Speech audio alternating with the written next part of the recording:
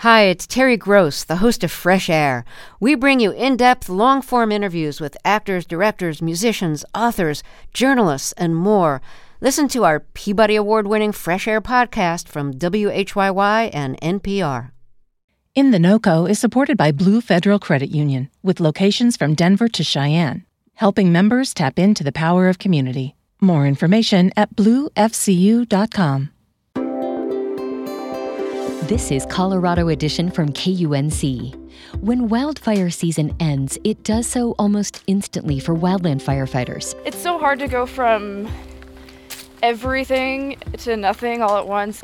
On today's show, we'll hear how the end of the season can amplify mental health struggles.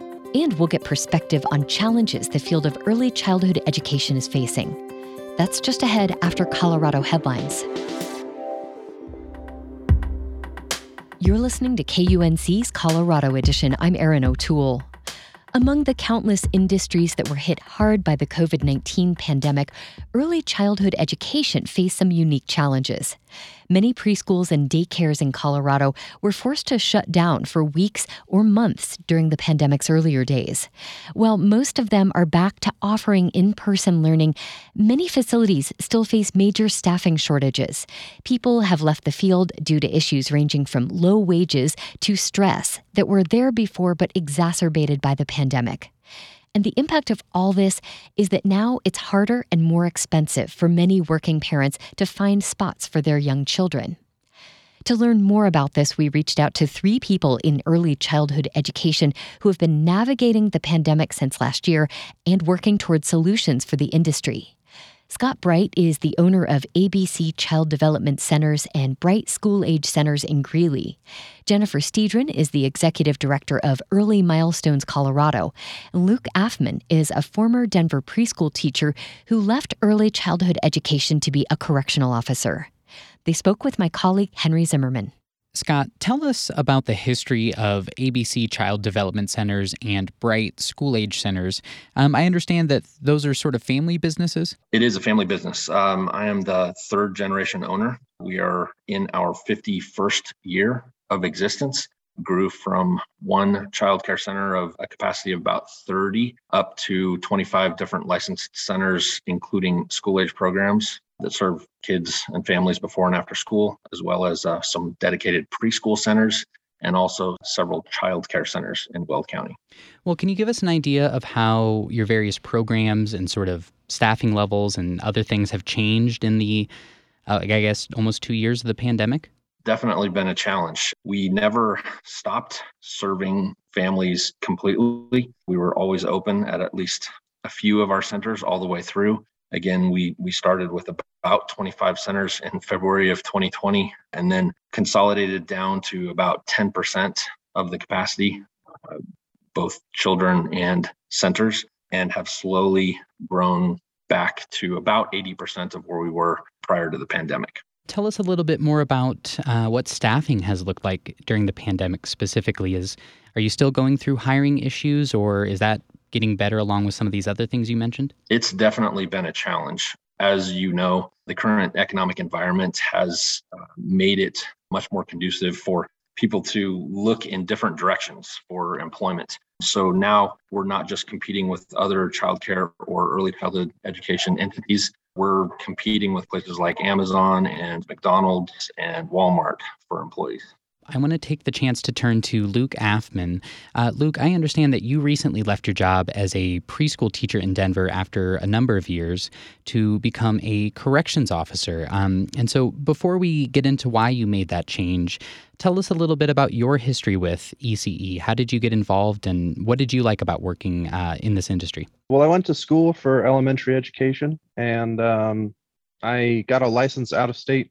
Moved to Colorado, came back to Colorado after school. And one of the easiest ways to get into education at that point was to get a job with the Children's Center. So I kind of did that, not really expecting to enjoy it as much as I did. And the age group really spoke to me. The way that I was able to interact with them really, it meant a lot to me. And it kind of grew on me over the course of the last 6 years, which is how long I did it for. It kind of turned into more of a labor of love than I was expecting. Interesting. Can you tell us more about that? What sort of changed for you? Well, there was a perception that it wasn't as academically minded, I guess, ahead of time. And then I got into it, and the center I was with was a really good place to be. And there's a lot of thought that goes into how you interact with the kids and how best to get them to sort of, start their journey on exploring the world and exploring themselves. There were a lot of good role models at the place in terms of teachers who had been around longer. It was a really good experience for personal growth for myself and also for professional growth. And what influenced you to make the ultimate choice to leave? Sadly, it kind of dovetails with what Scott was saying. It is mainly a decision for money and just keeping up with the raising cost of living in this area. You hit kind of a hard ceiling as a preschool teacher, and there's not a lot of room for financial growth. And I was even at the point where I was, qualified and looking around at assistant director positions, which is kind of the next step up from being a experienced preschool teacher. And I was finding some of those that paid actually worse than what I was making at the time with comparable or slightly worse benefits. So it was a real tough decision, but I did kind of have to make the long-term plan to switch into something that has more room for growth. Well, Jennifer, I'd like to turn to you now. As a part of your work with Early Milestones Colorado, you've been working to find solutions and help for some of these issues the ECE industry is facing. But first, I'm curious, what do you make of what we heard from Scott and Luke? Does any of that sound familiar to you? Well, it's two really unfortunate stories and perspectives, and sadly, I think quite representative of what's going on, not just in parts of Colorado, but in all of Colorado, and frankly, in the rest of the nation as well. So we just know this is a difficult industry to be in and to make work from a small business perspective. There's a lot of reasons why the workforce is low paid, even though families obviously value their early childhood educators really, really dearly because of how important they are to young children.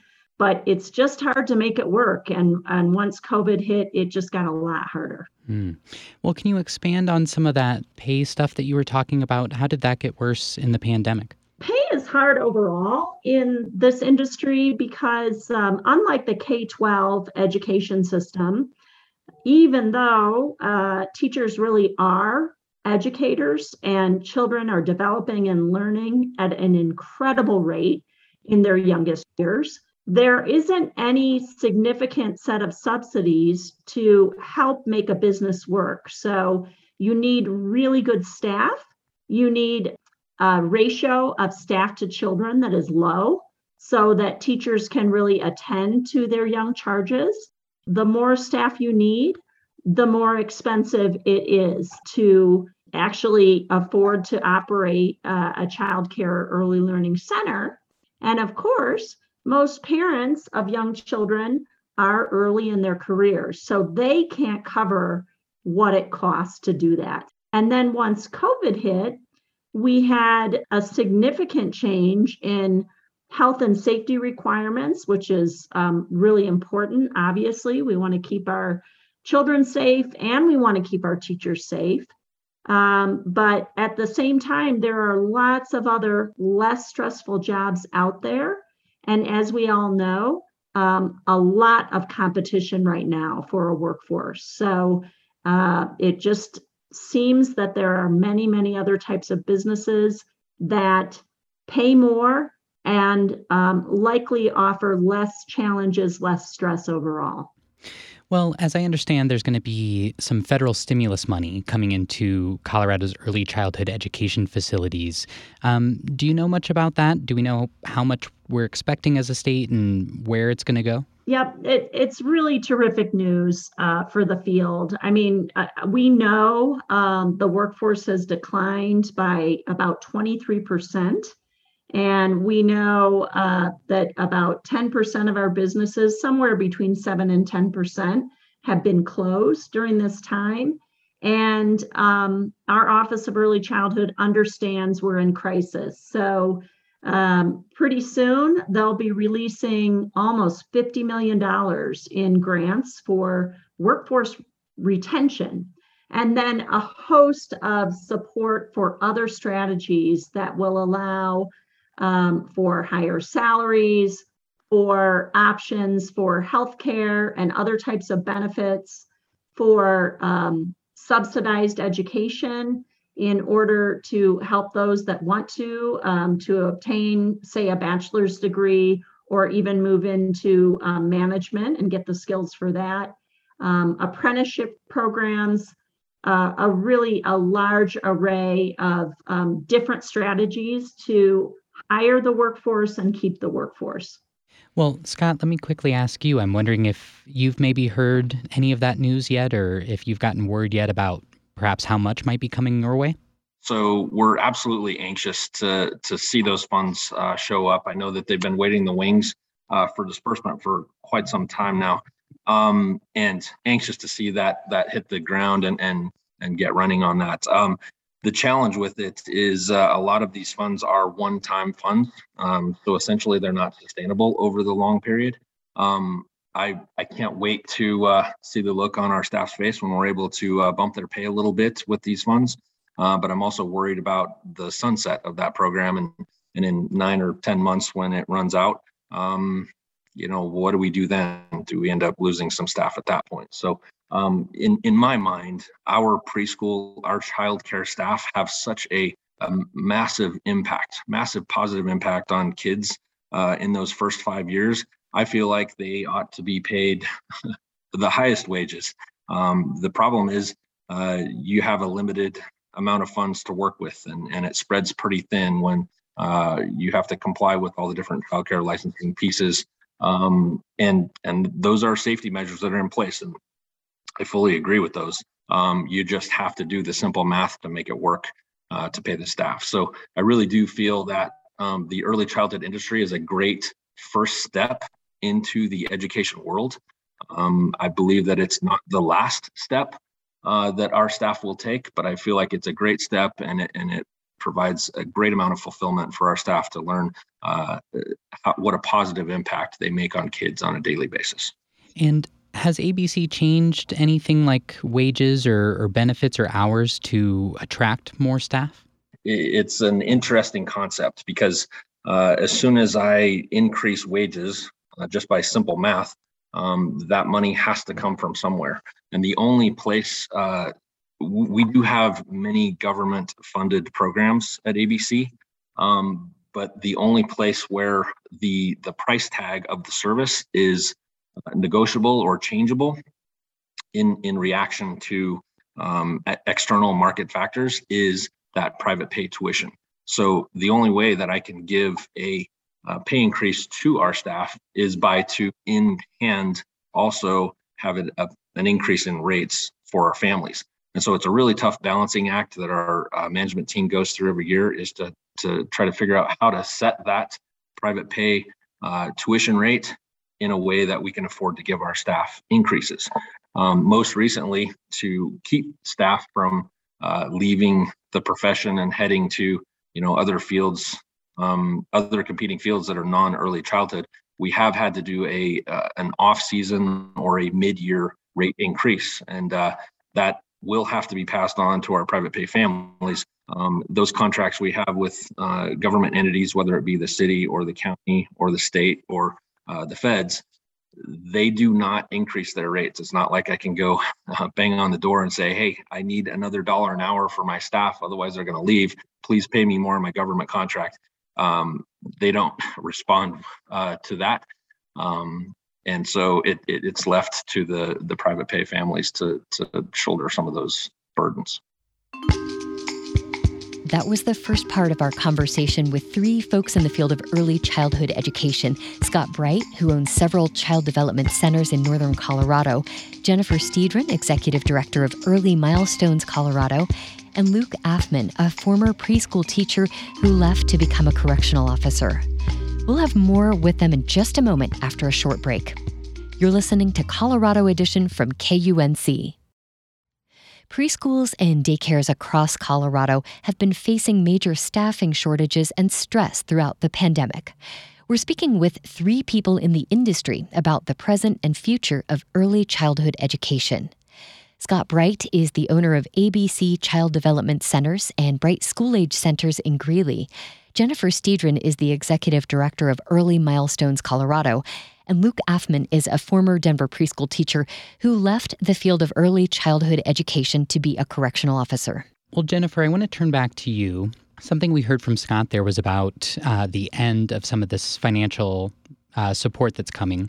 But I wanted to talk about something that is kind of on the horizon in the world of childhood education here in Colorado, and that's Proposition EE, Universal Pre-K. I'm wondering if you could tell us about the status of where Universal Pre-K is at in Colorado and how that might kind of affect the industry once it starts getting off the ground. Yes, well, the voters, like you indicated, did pass Proposition EE in the last set of elections, and Universal Pre-K, therefore, will be available to every child the year before starting kindergarten, and will be rolling out in late summer of 2023.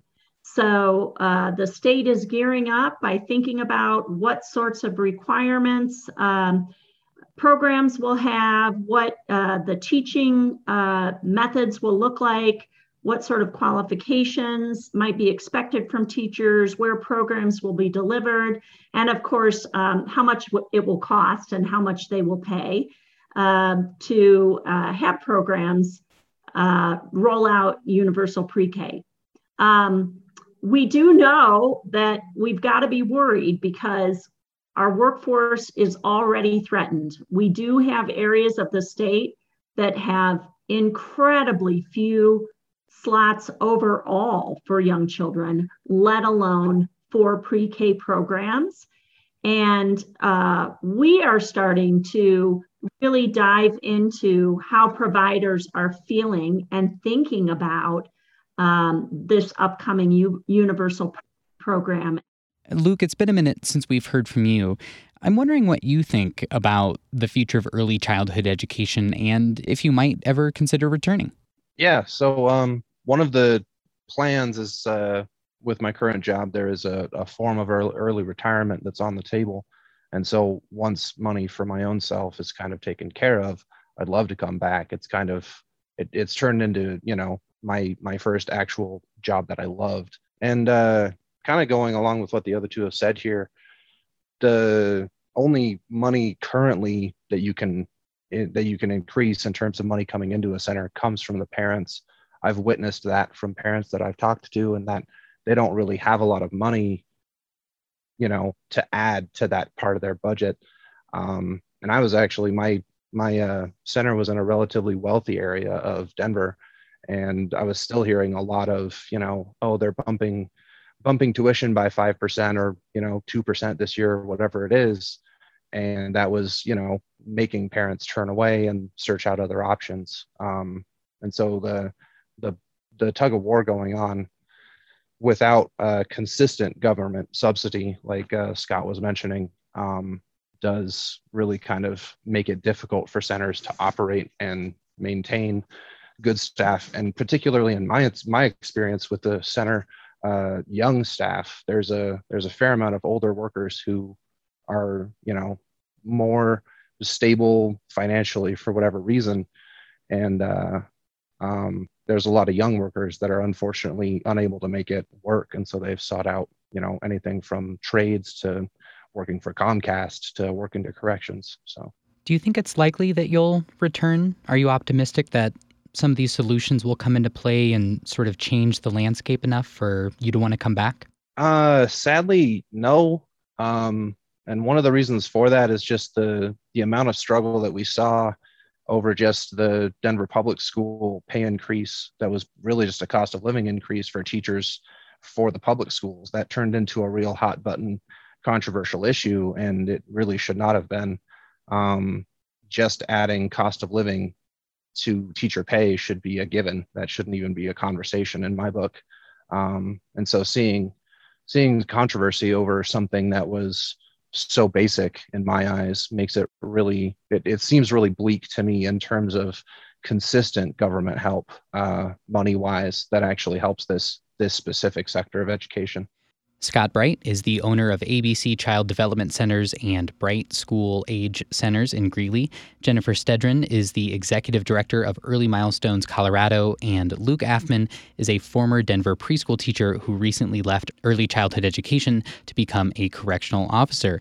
Scott, Jennifer, and Luke, thank you all so much for talking with us, and good luck. Thank you. It's good to be here. Thanks. It was a pleasure. Yeah, thank you.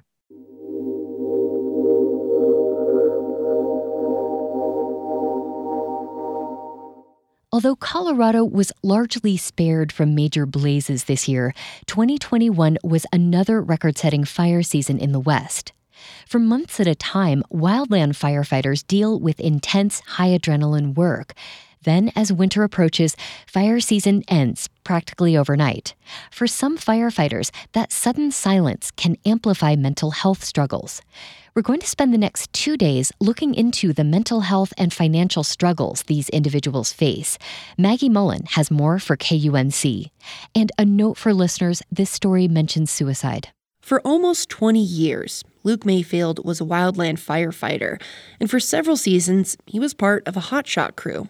Those highly trained groups take on difficult and dangerous assignments, often on the hottest part of a fire. Would still like to think I'm a hotshot, like I wear a hotshot belt buckle every day. My hotshot belt buckles are the one thing that I hope my daughter gets when I'm no longer walking around on this earth. Belt buckles are part of hotshot culture. They're only awarded to hotshots who have finished 2 or 3 seasons.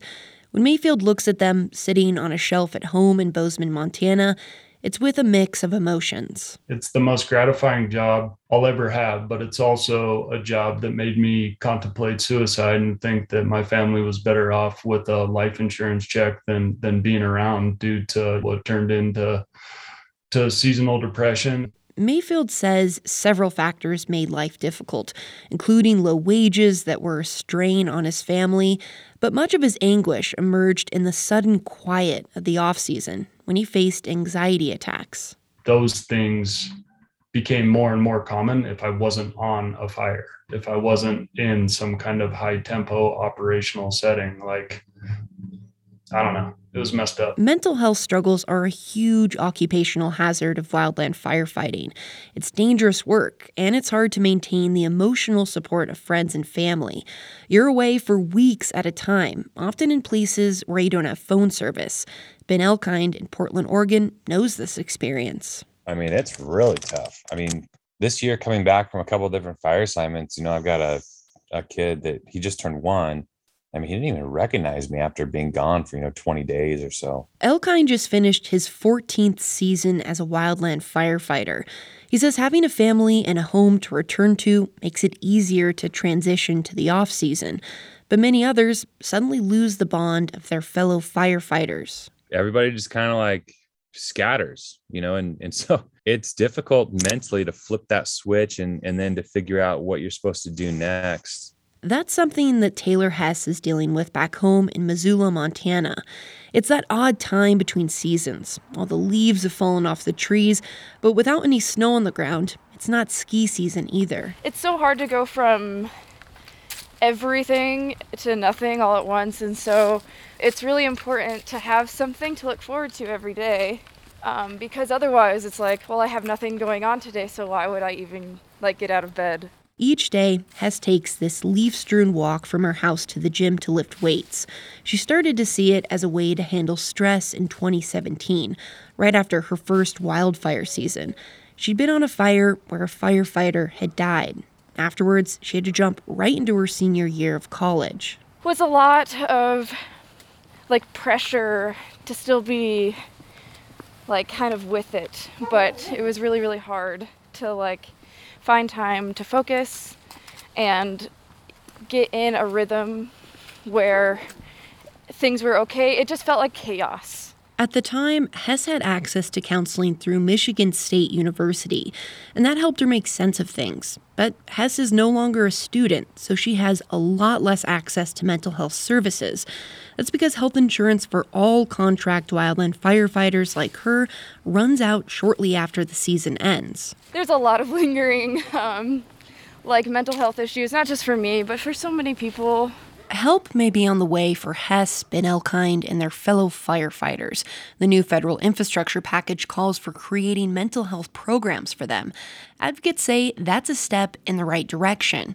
Now they're rooting for another broad piece of legislation, Tim Hart's bill. It includes much more specific plans to address mental health and would fund them permanently. The bill is named after a smoke jumper from Wyoming who died on a fire in New Mexico. For the Mountain West News Bureau, I'm Maggie Mullen. Our series from the Mountain West News Bureau, Silent Season, continues tomorrow with a report on a big pay boost coming to firefighters thanks to the federal infrastructure law. You can find more reporting from the Mountain West News Bureau at our website, kunc.org.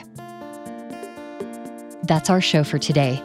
Our production team includes Henry Zimmerman and Tess Novotny. Our digital editor is Jackie High. Brian Larson is our executive producer.